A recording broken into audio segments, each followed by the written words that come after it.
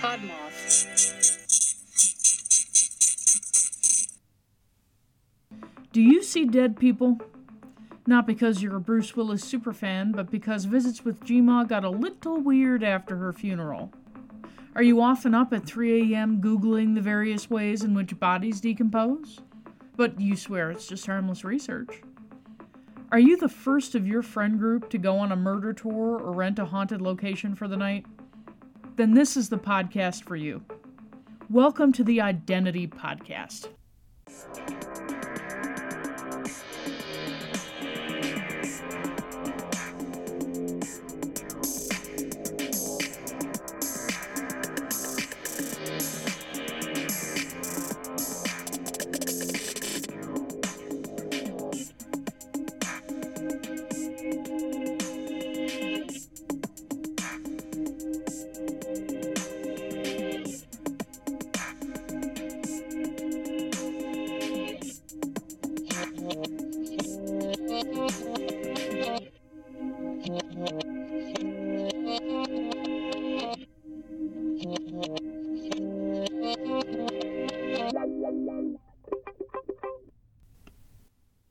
One evening, I had been pondering deeply on that change which the world calls death, and on the eternity that lies beyond, until, wearied, I found relief in prayer and then in sleep. My last waking consciousness had been that of perfect trust in God, and a sense of gratitude to Him for the enjoyment I received from contemplating the beauties of the material creation. It might have been that my mind was led to this by the fact of my having watched a beautiful star as it shone and twinkled in the profound stillness of the night. Be this as it may, it appeared to me that as I closed my eyes to earthly things, my inner perception was quickened within me, till at last reason was as active as when I was awake.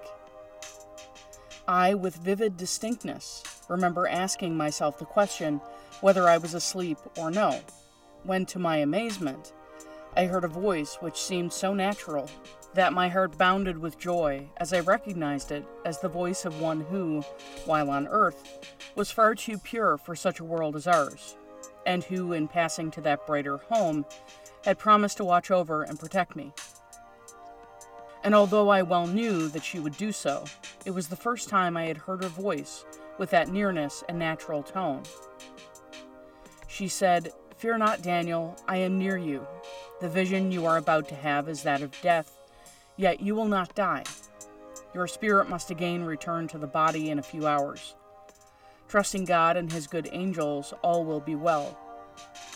Here the voice became lost, and I felt as one who at noonday is struck blind, as he would cling even to the late memories of sunlight.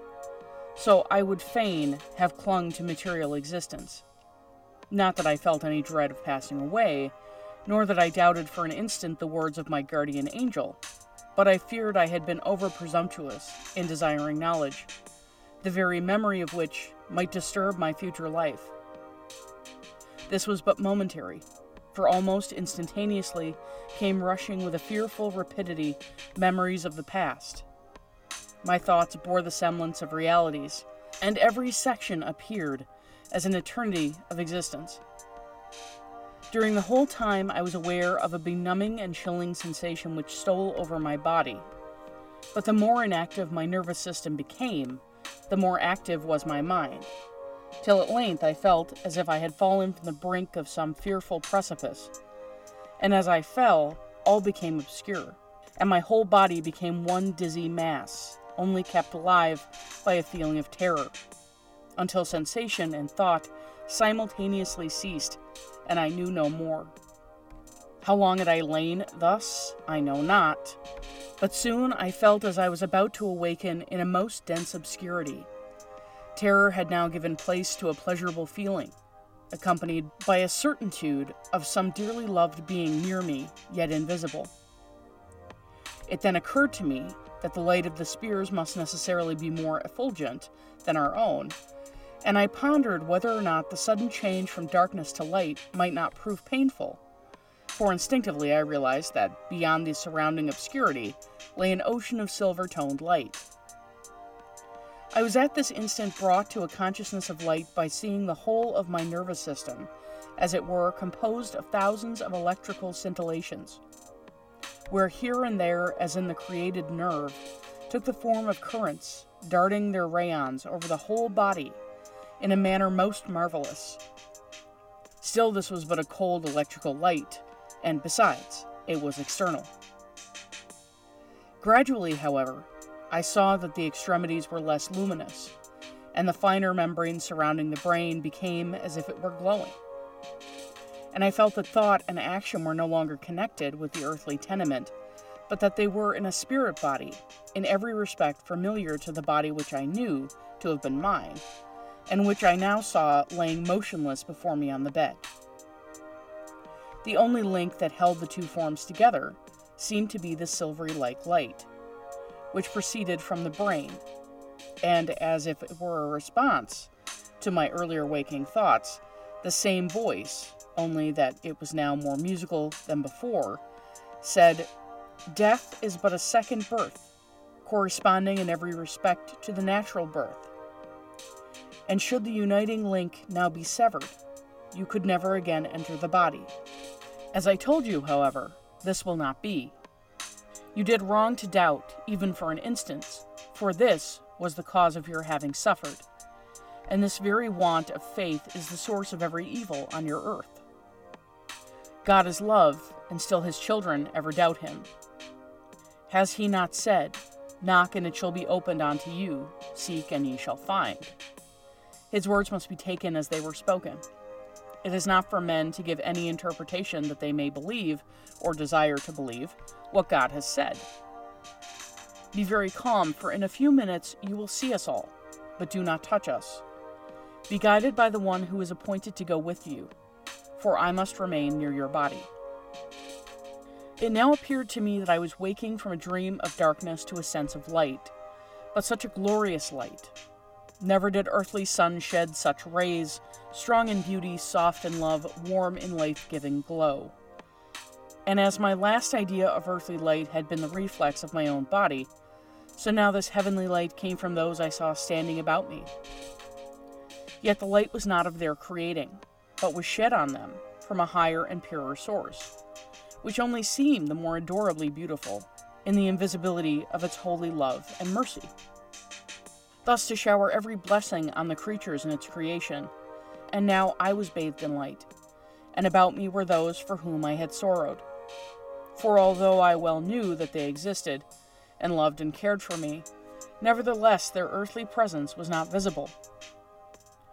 One that I had never known on earth then drew me near, and said, "You will come with me, Daniel." I could only reply that it was impossible to move, inasmuch I could not feel that my nature had a power over my own body. To this he replied, "Desire, and you will accomplish your desires, which are not sinful, desires being as prayers to the divinity. And he answereth the every prayer of his children."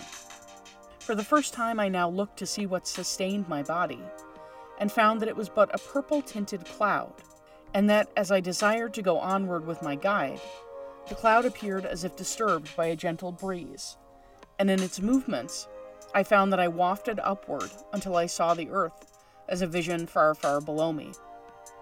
Soon I found that we had drawn nearer, and were just hovering over a cottage that I had never seen, and I also saw the inmates, but I had never met them in my life. The walls of the cottage were not the least abstraction to my sight.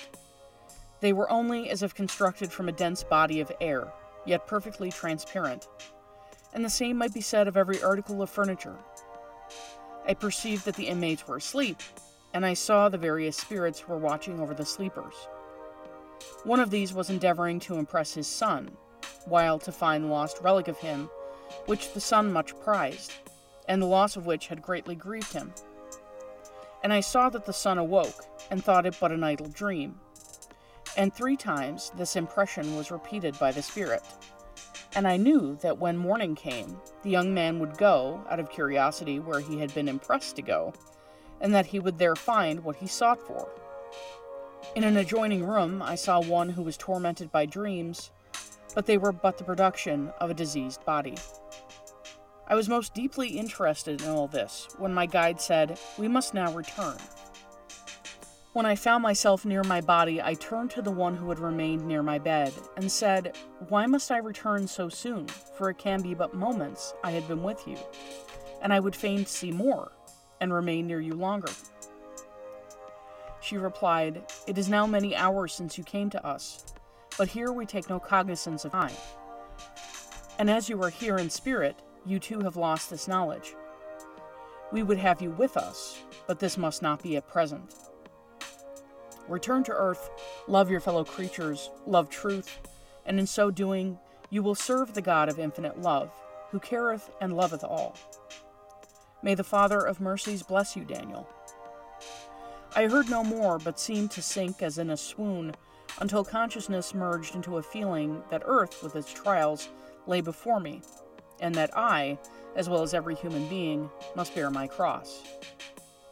And when I opened my eyes to material things, I found that the little star had given away to the sun, which had been above the horizon about 4 hours, making in all about 11 hours that this vision had lasted.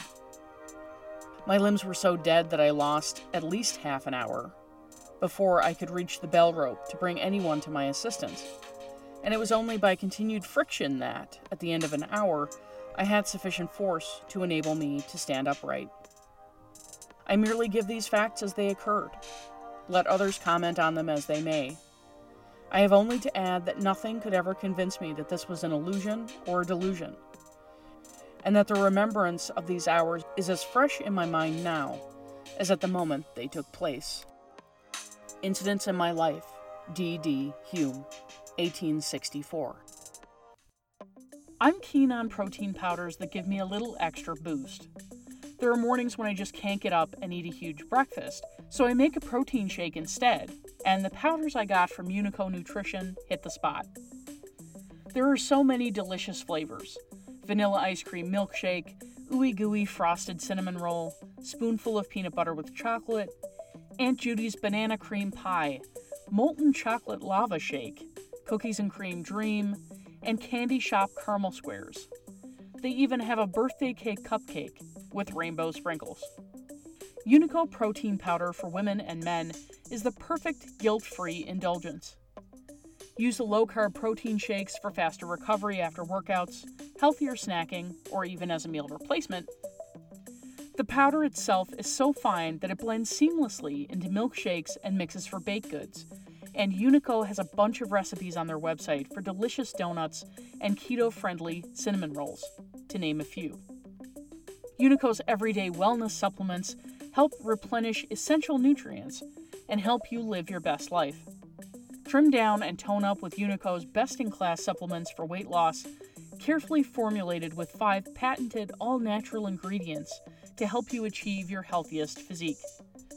Right now, listeners of the Identity Podcast can save $20 on their purchase at uniconutrition.com. Just head on over to their website and use code AUDENTITY at checkout. That's ODDENTITY. Say goodbye to chalky, tasteless protein powders and supplements that fall flat, and say hello to Unico Nutrition. It's like a bunch of unicorns are having a rave in your mouth. Seriously.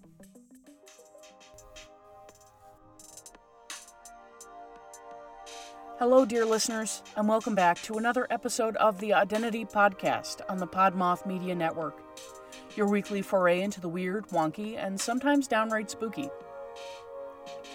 The weather is quickly getting cooler. The leaves are changing colors. Ghosts and goblins are again gracing the shelves of our favorite retailers. Pumpkin spice everything has returned. And all of these omens can only mean one thing. Spooky season is upon us. I'm hoping the trick-or-treat won't be canceled in my neck of the woods, but even if it does, that doesn't mean that spooky season is canceled. Halloween can still be observed and appreciated. I know I'll still be decorating with or without the boils and ghouls darkening my doorstep. It's important during these strange times to maintain the practices that bring joy to your dark, shriveled heart. Halloween is my jam, so I'll still be celebrating. I'll also be enjoying some of the new Halloween candy that's been released. So far, I can say that Hershey's Vampire Kisses with strawberry filling are awesome. Anyway, I digress. This week, I introduce you to Daniel Douglas Hume, a Scottish physical medium with the ability to levitate, speak to the dead, and produce rapping and knocks in houses at will. His biographer, Peter Lamont, stated that he was one of the most famous men of his era. Harry Houdini described him as one of the most conspicuous and lauded of his type and generation, and the forerunner of the mediums whose forte is fleecing by presuming on the credulity of the public. Hume conducted hundreds of seances, which were attended by many eminent Victorians, and was considered to be the foremost authority in the practice of mediumship. I'd also like to take a moment to give a shout out to the other podcasts on the Podmoth Network. Supernatural Sisters, a spooky podcast with lots of interesting topics produced by two sisters. The Real Facts Podcast, a pod that uncovers the real truth about the real world. Leave the Lights On, a true crime paranormal podcast. The Lost Signal, a pod that features original audio plays of the pulp and macabre. And Watchers Movie Podcast, a pod that brings you spooky listener stories and horror movie reviews. Links to these great podcasts can be found at podmoth.network. And now, on with the show. Hume's mother, Elizabeth Betsy Hume, was a known seer in Scotland and came from a long line of mediums.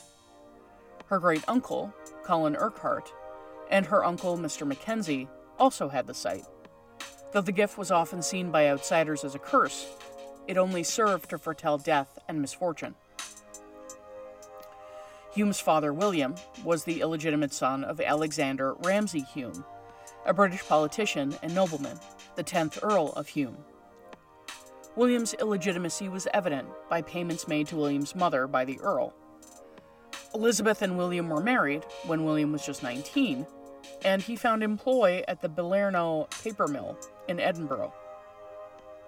They found lodgings at one of the small workhouses designated for employees of the mill. He was described as a bitter, morose, and unhappy man, who was often drunk and took his frustrations out on his wife. Elizabeth would bring 8 children into the world, 6 sons and 2 daughters. Mary, at 12 years old, would drown in a stream, and Adam died at sea at age 17. Hume claimed to have seen Adam's demise in a vision, reportedly confirmed 5 months later.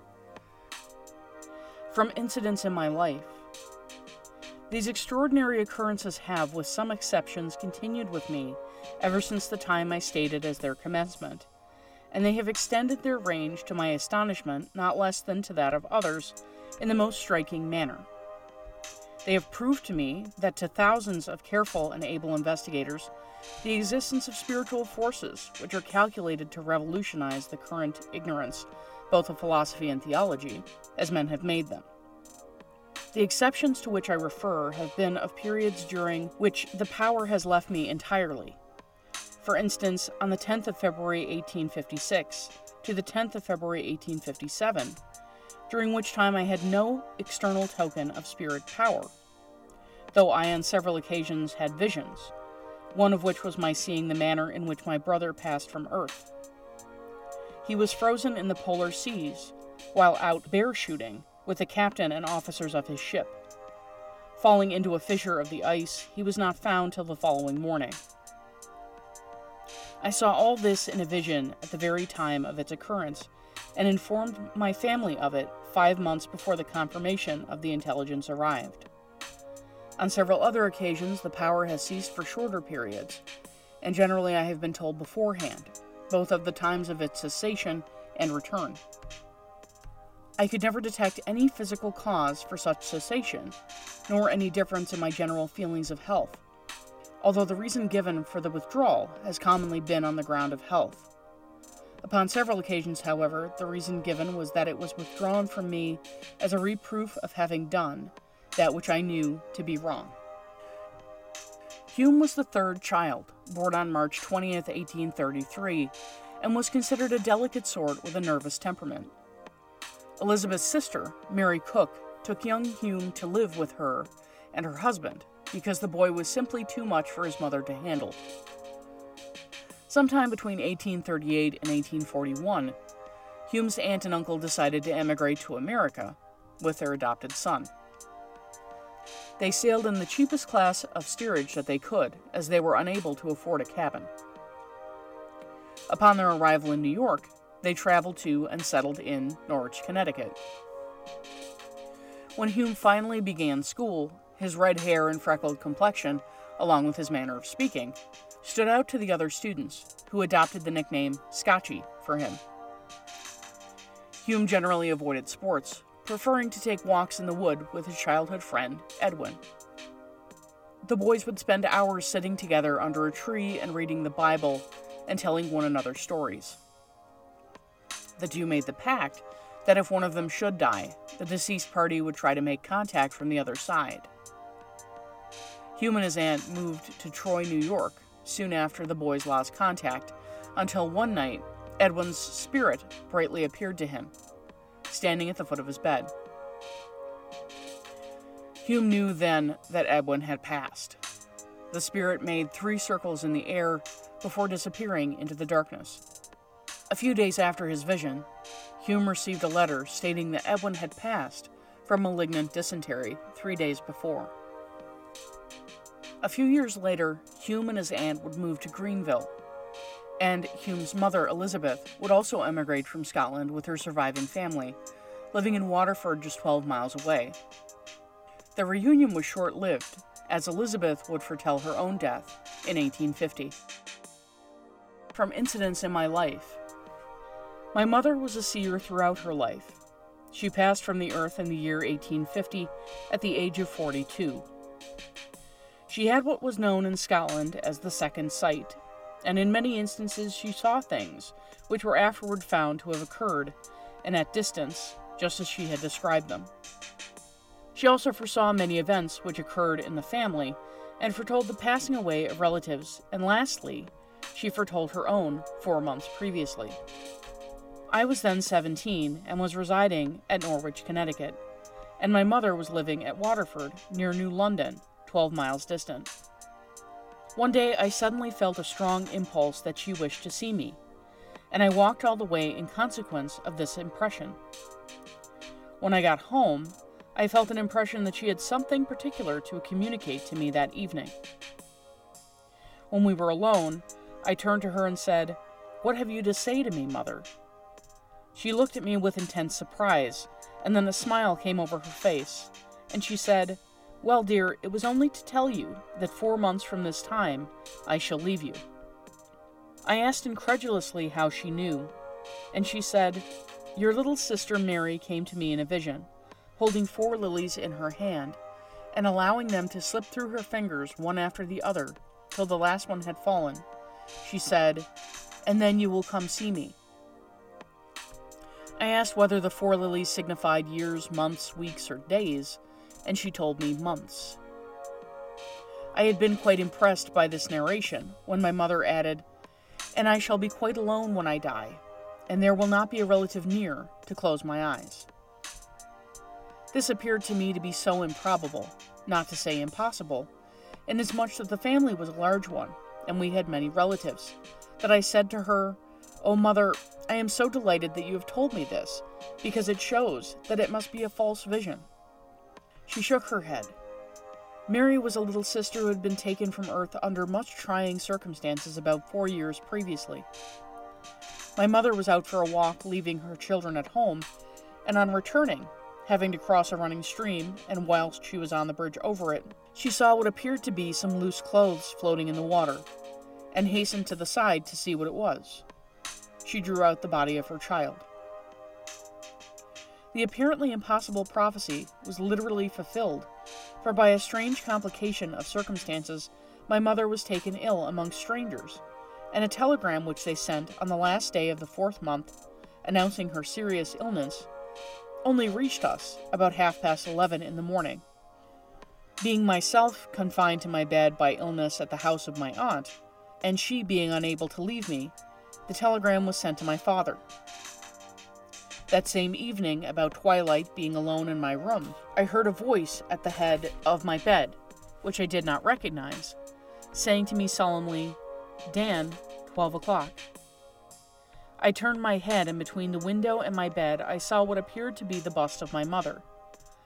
I saw her lips move, and again I heard the same words, Dan, 12 o'clock.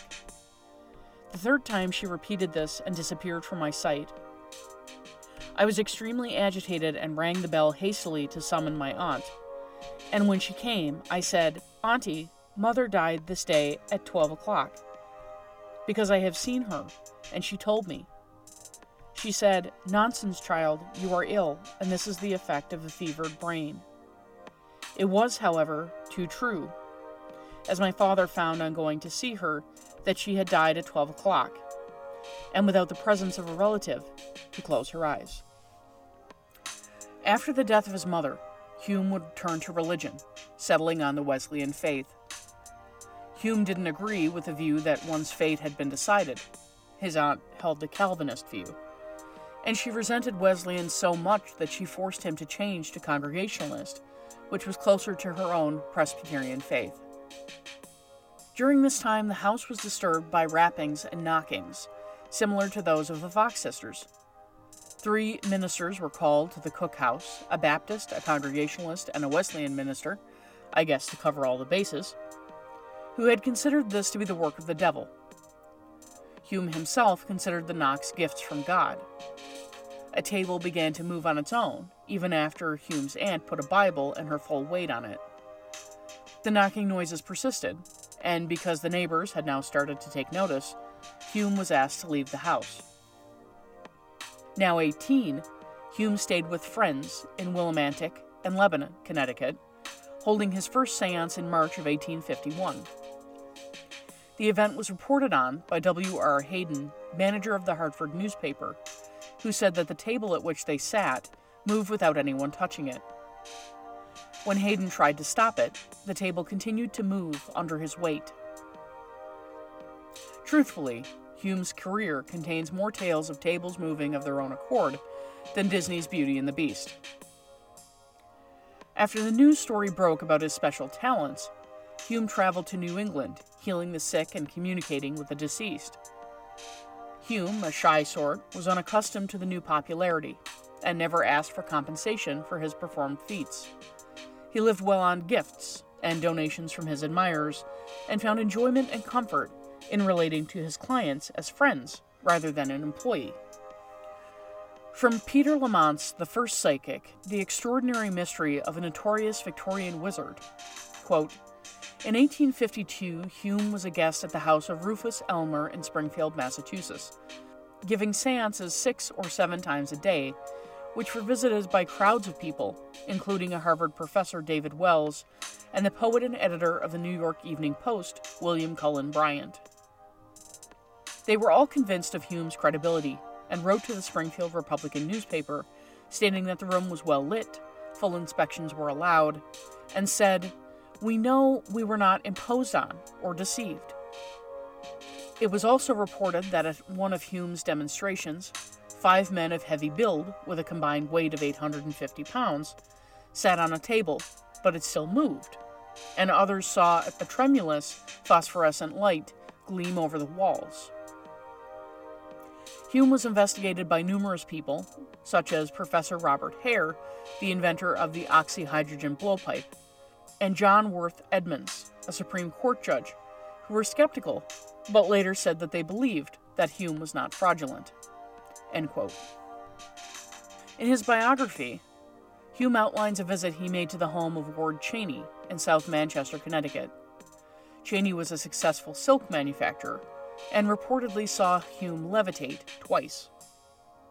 In August, I went to visit Mr. Cheney at South Manchester, Connecticut, and it was at his house that I was first lifted into the air, a manifestation which has since frequently occurred to me in both England and France. The following is the description of the evening in the words of the gentleman who was present. Quote, "On the 8th instant, in company with 3 gentlemen from this city, the writer paid to visit Ward Cheney, residing in Manchester, at whose house Mr. Daniel D. Hume was temporarily stopping. A circle was formed, and the well-known vibrations on the table were soon loud and distinct. One of my friends had never seen anything of the kind, and he accordingly looked under the table to make sure no one touched it. Answers of a personal character, such as tests of identity, were given very freely. Mr. Hume was then thrown into a spiritually magnetic state, discovering great rigidity of muscle and the ordinary phenomena of psychomagnetic condition, including a magnetic locking of the jaws, in which an iron-like hardness of the muscles was apparent. He then spelt out, with his eyes closely bandaged, some remarkable and interesting messages to one or two of the company, the personal nature of which precludes their publication, but which were declared by those interested to be perfect tests. He did this by pointing, with almost incredible rapidity, to the different letters of an alphabet arranged by a 7x9 card, and thus spelling out necessary words. A rapid writer had difficulty keeping up with him, and when a word or a sentence was partially finished, a suggestion from any of the company as to what it was intended to be spelt would, if correct, be answered by eager and vehement rappings on various parts of the table. Among others, all remarkable, came a message from two sailors lost at sea, relatives of one of the company, a stranger to most of the company. These spirits announced themselves somewhat unexpectedly by canting over the solid and ponderous table, and rolling it in the manner of a vessel in a violent tempest. Accompanying this demonstration came a violent creaking, as of the cables of a ship in a storm at sea, and the creaking of the timbers of the masts, as the vessel surged to one side or another, was distinctly heard by all.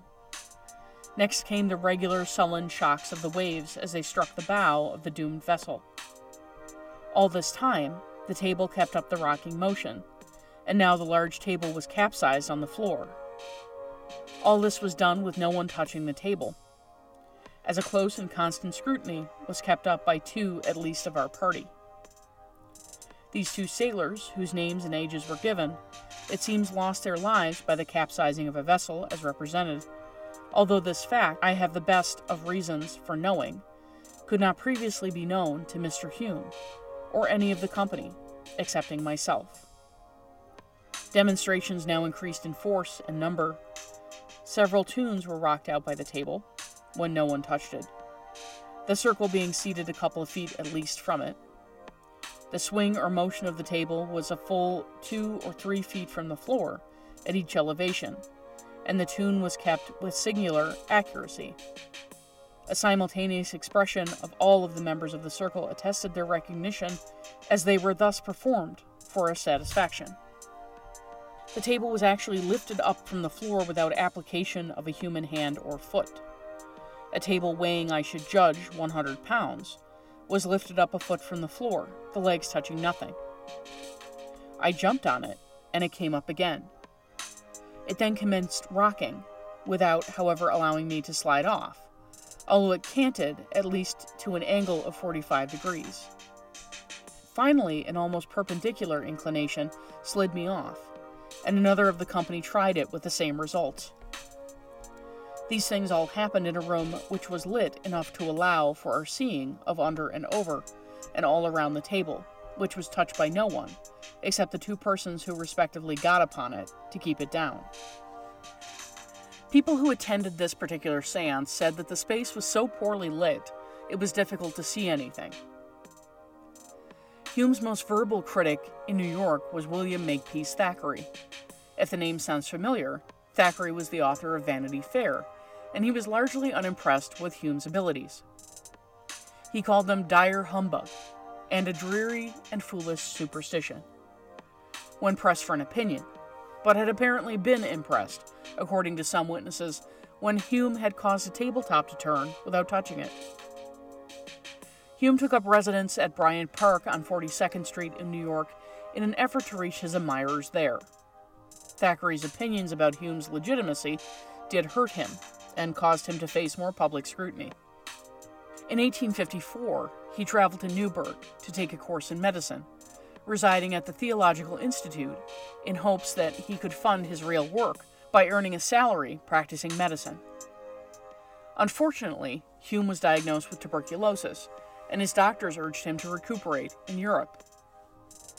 His final seance in America was March 1855 in Hartford. He then traveled to Boston and headed to England, aboard the ship Africa. In London, Hume would connect with William Cox, a believer in spiritualism who owned a large hotel at 53, 54, and 55 Jermyn Street. Cox allowed him to stay at the hotel free of charge because he was so convinced of Hume's legitimacy. A Welsh social reformer, philanthropist, and textile manufacturer named Robert Owen was also staying at the hotel and introduced Hume to members of his social circle, and it wasn't long before Hume was holding seances in broad daylight, moving objects that were some distance away.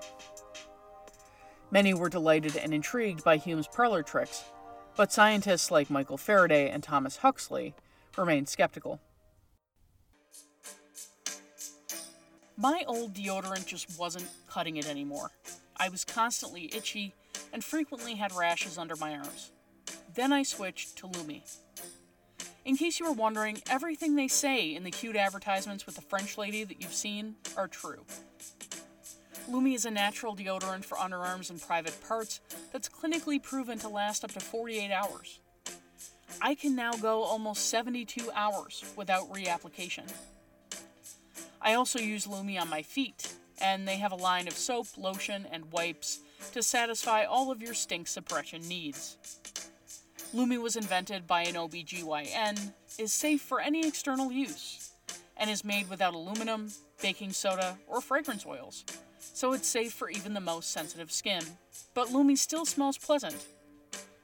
I'm partial to the juniper berry and clean tangerine myself, but there's also jasmine rose, silver spruce, lavender sage, coconut crush, and unscented.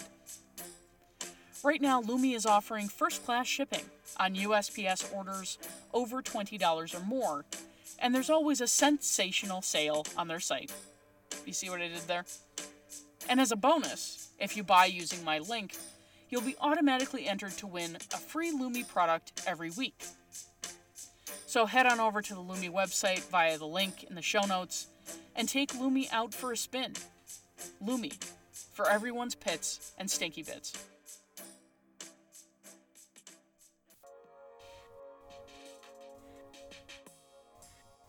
The poet Robert Browning was one of Hume's most adamant critics, writing a letter to the Times that included, quote, "The whole display of hands, spirit utterances, etc.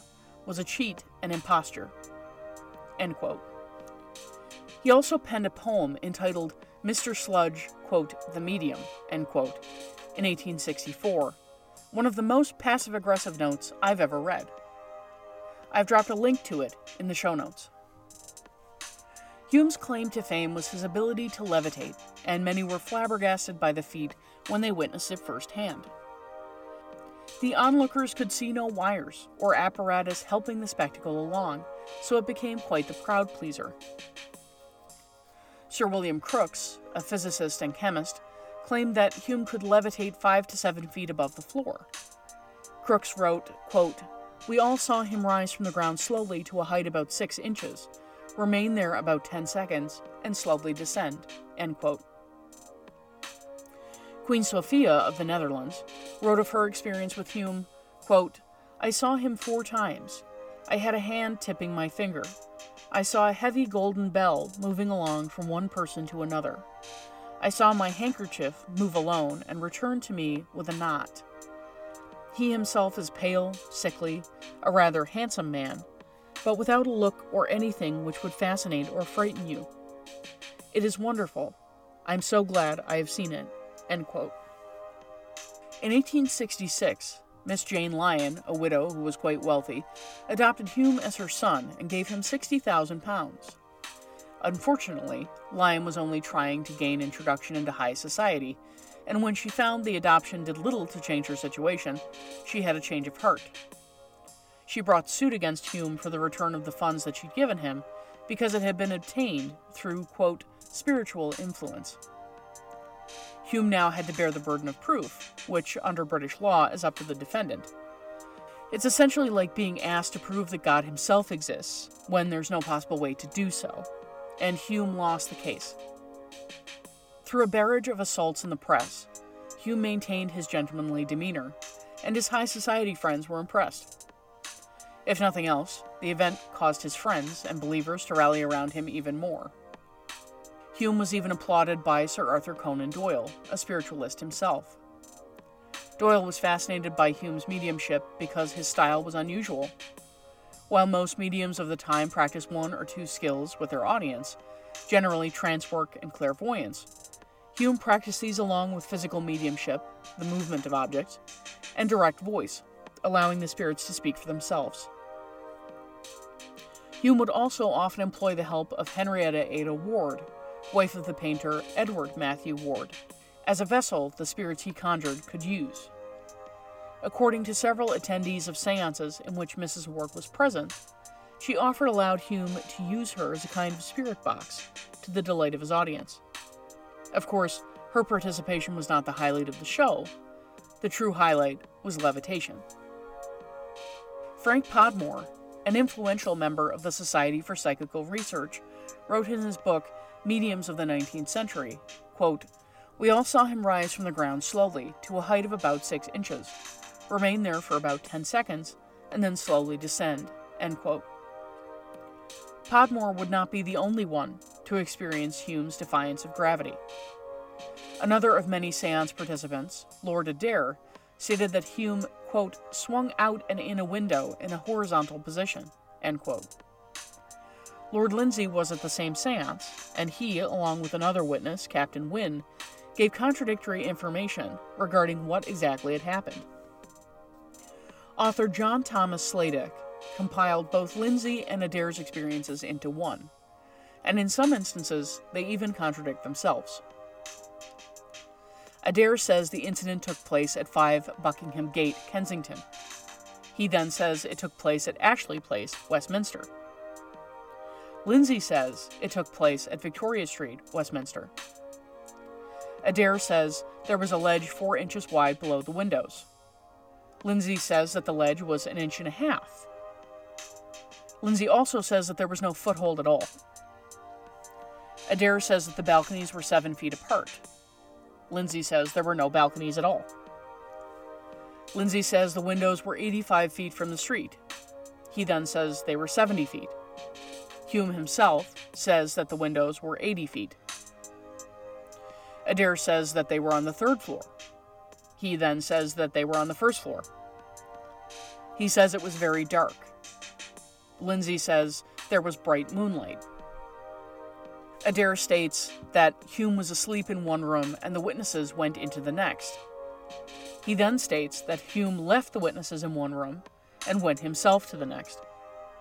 Joseph McCabe, an English writer and speaker, wrote regarding the alleged levitation, quote, "No one professes to have seen Hume carried from window to window. Hume told the 3 men who were present that he was going to be wafted, and thus set up a state of very nervous expectation. Both Lord Crawford and Lord Adair say they were warned. Then Lord Crawford says that he saw the shadow on the wall of Hume entering the room horizontally, and as the moon, by whose light he professes to have seen the shadow, was at the most only 3 days old, his testimony is absolutely worthless. Lord Adair claims that he only saw Hume in the dark, standing upright outside our window. In the dark, it was an almost moonless December night. One could not, as a matter of fact, say very positively whether Hume was outside or inside. But in any case, he acknowledges that there was a 19-inch windowsill outside the window, and Hume could stand on that." End quote. Around the time of Hume's levitations, a magician by the name of Jean Eugene Robert Howden had tried to gain access to Hume's seances. Hume had apparently refused his admission. It's said that either Howden wanted to expose Hume as a fraud, or Hume didn't want the man in attendance, as he would surely expose the trick. There is speculation that the levitation Hume was performing was a trick learned from Howden. There's no real evidence of either case being true. At a seance in the house of Solicitor John Snaith Rymer in Ealing in July of 1855, a sitter, Frederick Merrifield, observed that a spirit hand was in fact a false limb attached on the end of Hume's arm. Merrifield also claimed to have observed Hume use his foot in the seance room. The poet Robert Browning and his wife Elizabeth attended a seance on the 23rd of July, 1855, in healing with the Reimers.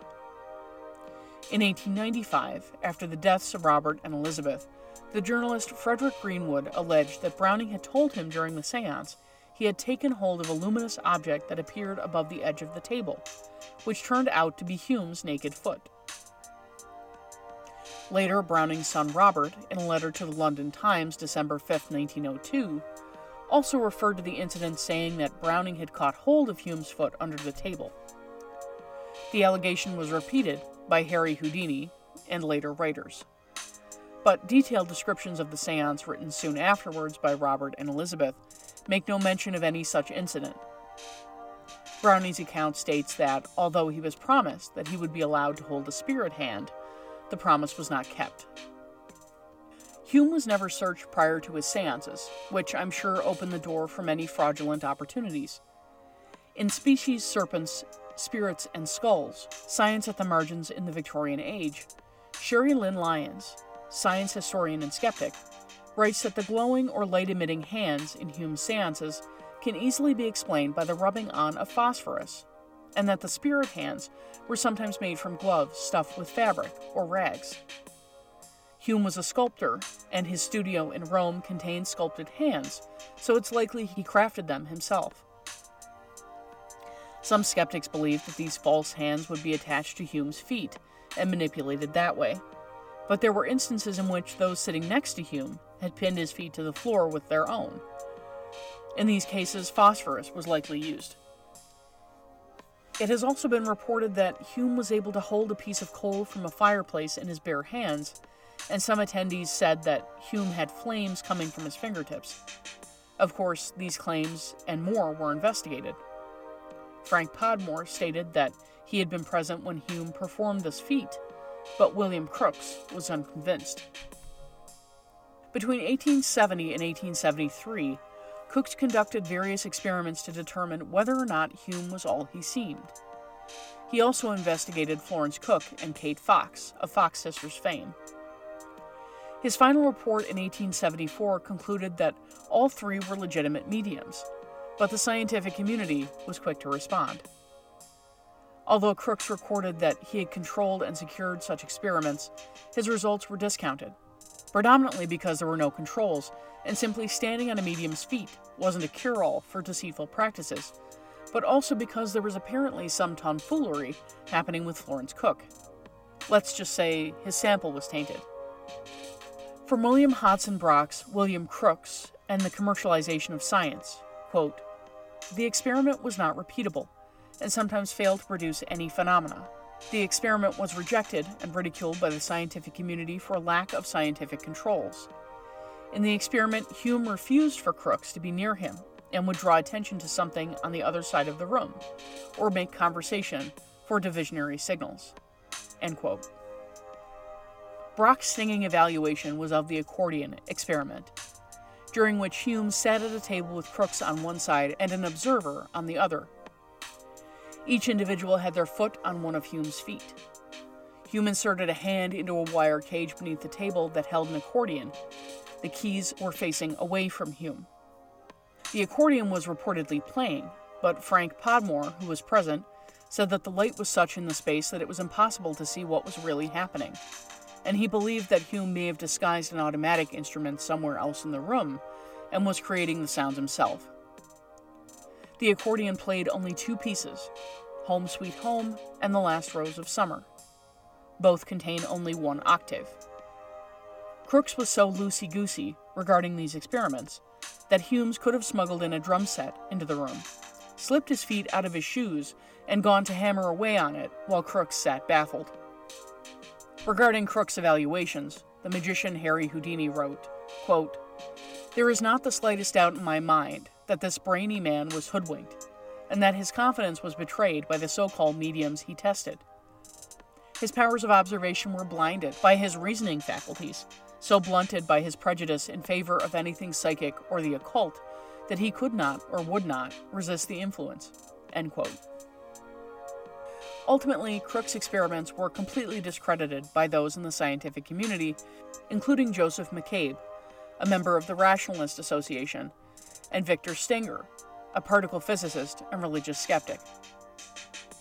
Hume retired from mediumship in 1873 due to ill health. His bout of tuberculosis, an affliction that had affected him throughout his life, had compromised his lungs, and he claimed that his powers were failing him. He performed fewer and fewer seances, passing on the 2nd of June, 1886, at the age of 53. He was buried in the Russian cemetery of Saint-Germain-en-Laye in Paris. There were many explanations of how Hume performed his paranormal feats, but his trickery was never fully exposed. Prominent magicians of the time, including Harry Houdini, John Neville Maskelyne, and John Mulholland, claimed that they could replicate Hume's feats, but they never did.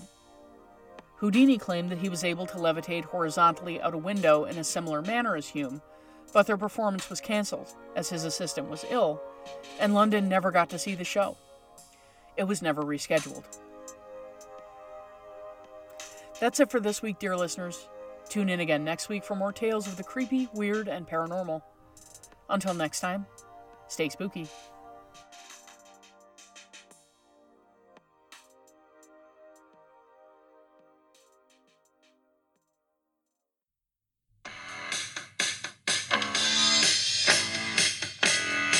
The Identity Podcast is brought to you on a weekly basis by host Janine Mercer.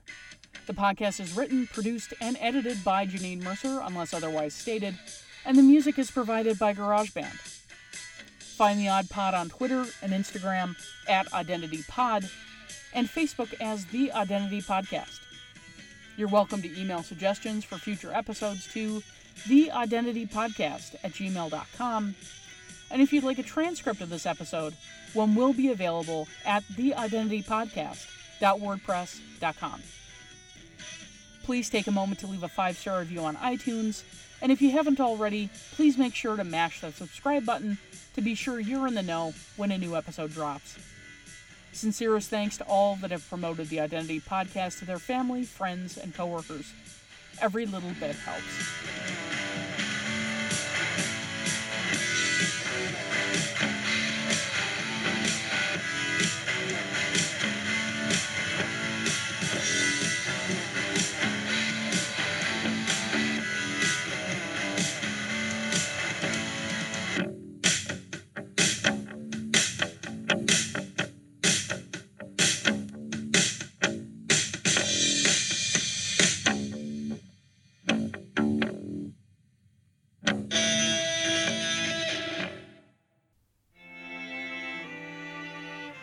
Podmoth.